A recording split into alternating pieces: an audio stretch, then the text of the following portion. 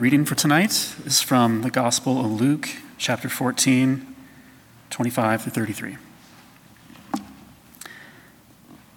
Now large crowds were traveling with him, and he turned and said to them, "Whoever comes to me and does not hate father and mother, wife and children, brothers and sisters, yes, even life itself, cannot be my disciple. Whoever does not carry the cross and follow me cannot be my disciple. For which of you, intending to build a tower, does not first sit down and estimate the cost to see whether he has enough to complete it? Otherwise, when he has laid a foundation and is not able to finish, all who see it will begin to ridicule him, saying, 'This fellow began to build and was not able to finish.' Or what king, going out to wage war against another king, will not sit down first and consider whether he is able with 10,000 to oppose the one who comes against him with 20,000? If he cannot, then while the other is still far away, he sends a delegation and asks for the terms of peace. So therefore, none of you can become my disciple if you do not give up all your possessions." The word of the Lord. I would love to know how you responded to that text. I felt resistance, might be a nice way of putting it. I read it to Jim, my husband, to see if he might have any helpful thoughts about it, and when I was done reading, he made a sound that mimicked vomiting, which wasn't exactly what I was looking for. He said this passage used to terrify him because it was like confirmation there was no way he was ever going to make it to the place he believed he was supposed to go. He wasn't good enough or strong enough and would burn in hell. My feeling at this point in my life, on the surface anyway, was resistant, but a little nonchalant, like, okay, that's okay. I can't be your disciple if I don't hate my children and give up on my possessions. I guess I won't be then. No problem. I mean, I 100% don't believe material possessions are worthy things that we should cling to, but I'm pretty clear that I'm not going to give them all up. Some commentators say Jesus is trying to thin the crowd here with these words, like weed out the unworthy. And if that's the case, I guess I'd be out. I mean, I really can get on board with the idea that giving up all our possessions would be good. Not that I could do it. But for sure, I am not going to even try to hate my kids.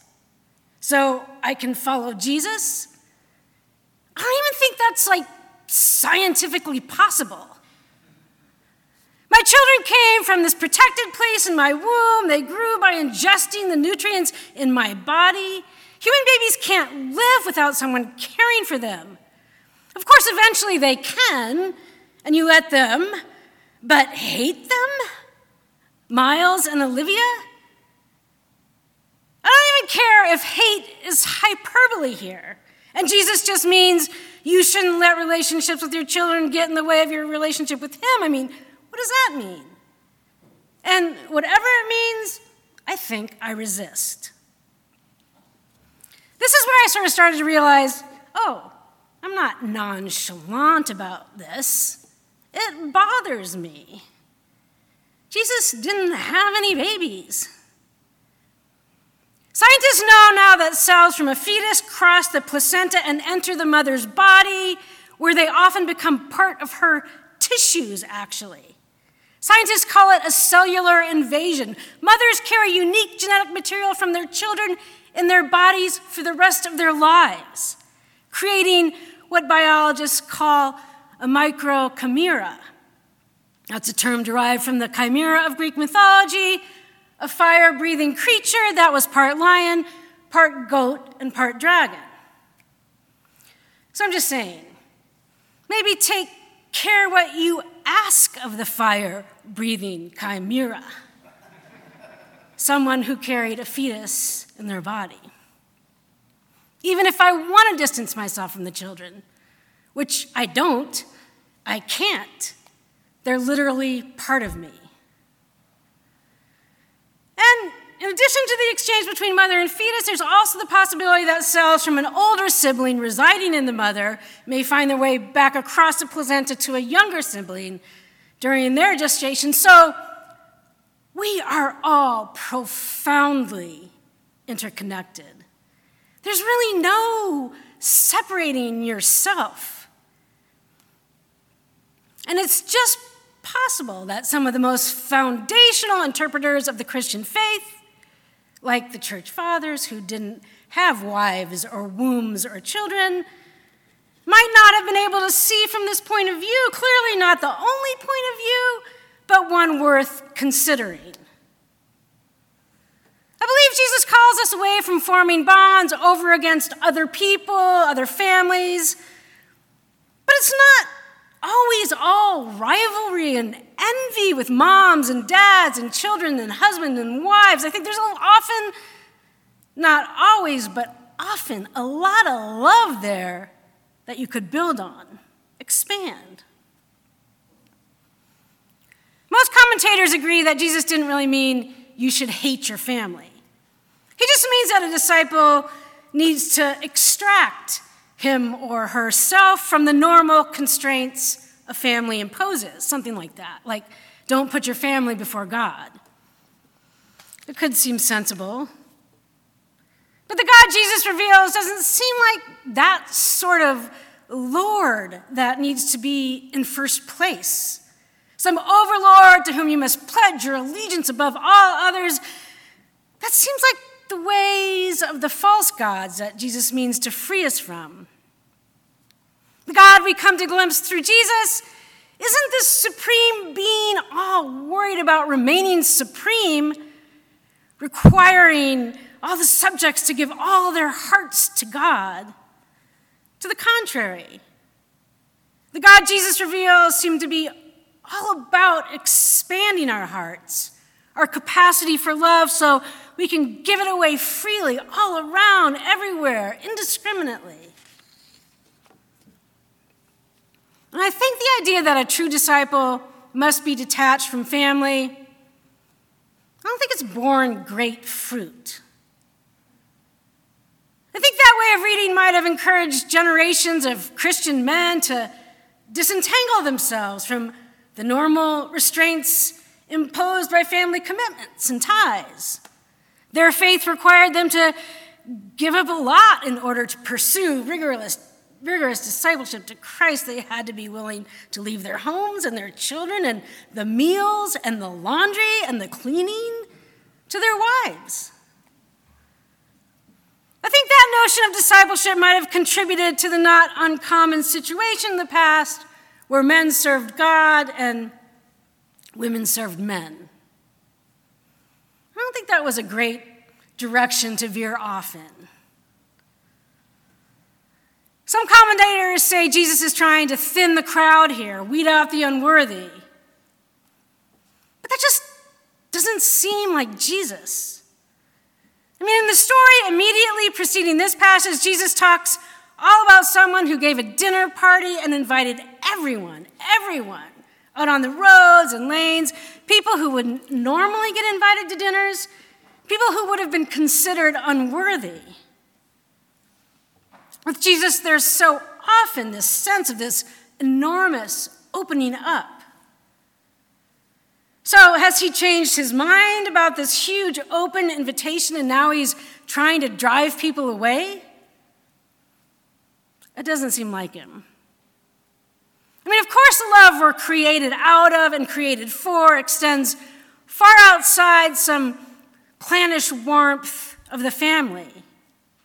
But I don't think Jesus would mean to urge his followers away from our admittedly often mundane and not always exciting, but utterly concrete, daily, messy, difficult, beautiful, intimate relationships where there's no place to hide your naked self, in favor of some more abstract notion of godly love or spiritual pursuit. I don't think following Jesus looks like some pious pursuit of the individual. It has to do with relationship to other people. It seems like that's what God is working to transform, our earthly loves, not forbid them, but transform them. So I found it a bit hard to figure out what he's talking about here. It could be a cultural thing, but I do understand speaking in hyperbole. I'm no stranger to that. But if Jesus had tempered his language just a little bit here, maybe he could have kept the church from going down this path that might lead to hair shirts and self-flagellation. So when I read this text, I knew I was going to have a hard time with it. And Jim wasn't a lot of help. So I called my favorite exegete, John Linton, who often helps me with a text. He said he thought Jesus was trying to get us to see something about ourselves here, something we're doing. Not trying to get us to hate our family. It's not like he doesn't want to destroy our families and hurt us. He wants to heal us. But in this process, the dysfunction of family is going to come out.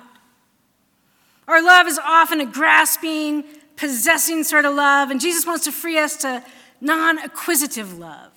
Free us from a grasping sort of life, from fearful desire. Sometimes we call something life that's really more death-like. Like, maybe we keep trying to get life by, I don't think we have a very material, possession-oriented congregation, but we might try to get life or energy by defining ourselves over against baddies like lovers of fossil fuels and haters of diversity and patriarchal evangelicals, maybe. And being locked up against them, whoever them are, is not life-giving. It's really more death-dealing. It's not creative life and more life and love and mercy. It takes it away. That was helpful. And then I called Miles, my son, to see what his response to the passage might be, because he doesn't have any evangelical background, and I like his point of view. He said, give me a second to read the text, and then he called me back in 3 minutes, and he said he heard it like, unless you have suffered, you won't be able to see the truth that Jesus is trying to show you. And the hating your family thing wasn't something supposedly virtuous that you were supposed to aspire to. It was part of the suffering. I thought, wow, why didn't I see that? It was sort of the same direction that Lent was going. And maybe Miles could see it so quickly, I thought, because he was around for some of the mayhem and the pain that my mom's dementia unleashed in my family. My dad and mom yelling at each other to get the hell out of here and I'm going to kill you. Nice stuff like that. And my sister confessing after particularly difficult encounters that she felt like she hated my mom. So maybe it's because Miles was around all that, or maybe it's just that he has a good contemplative practice. But anyway, Miles heard it like, if you haven't suffered, if you haven't experienced the deeply painful brokenness, darkness, loss in places you thought were safe, havens of comfort, maybe you won't quite be able to see what Jesus is trying to show you. Hatred for, hatred amongst people we love most is painful. It's a terrible feeling. If you don't know what it's like to know hate in the place you most expect to feel love, if you haven't ever felt that, if you haven't suffered, maybe Jesus doesn't really have anything for you.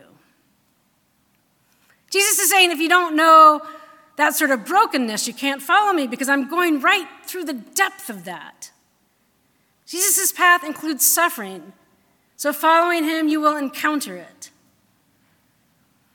And the thing is, if you haven't suffered yet, you will. At the very least, someone you love will die. Well, actually, at the very least, you'll die. You can't actually keep grasping love and life. It won't work. So live an awareness of impermanence. Live into this non-possessing love.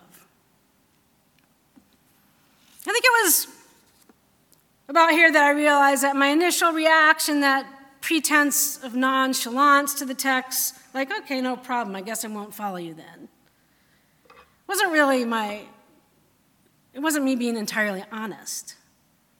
Because I think I have glimpsed here and there where Jesus is trying to lead us. And I believe it is a transformational, a beautiful, a redemptive direction. I believe it's good news of great joy for all people, and I want to hear that and be a part of it and spread it around. Okay, so then Linton sent me a text to James Allison's sermon on this text.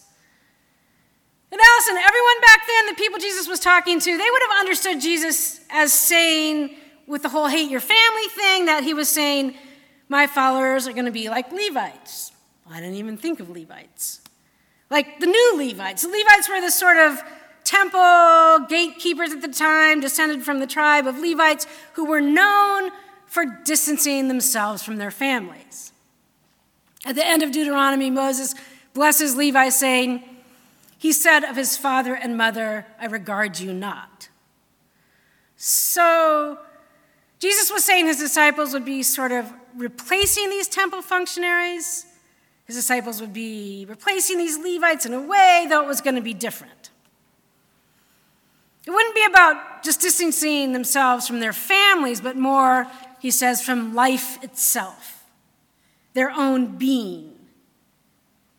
Which made me think, wow, so maybe that whole trajectory of a true disciple of Christ can't have a partner or children was a sort of misunderstanding, a misread. And maybe all that suppressing of the desire for intimate human connection in order to follow Jesus was never necessary. Allison's read is more like the old gatekeepers loosened their ties to family, a definite source of status in the day. But Jesus is like, following me, you'll be like loosening your ties to the things you think give you your own being, your sense of self, your own life. Following him would involve giving up anything you try to hold on to that gives you an advantage over other people. Because that's what he does. That's where he goes. Gives up his reputation, his status, gives up his life, his defenses, any sort of strength that might be attributed to him as the incarnate God. He becomes utterly disarmed, completely weaponless, in order to reveal God's love, this totally nonviolent, non-acquisitive love. Allison says, any leverage that gives you being now, that gives you an advantage, is going to get in the way of your being weak enough to follow Jesus, to lay down your weapons, to be disarmed. The story of Jesus is about a God coming to disarm us by being utterly weaponless, absolutely vulnerable. God doesn't come in power to save us according to the Christian narrative, but in weakness. And I can believe that could work. Because as far as I can tell, that is what love is like. It's something that slowly helps you to realize that you have no need to protect yourself. You don't have to hide who you are. You can be honest about everything. Allison says following Jesus is the long, slow process of being disarmed. And in the light of God's radiant love, we can be at peace with ourselves and with each other. I believe that love could change the world, is changing it.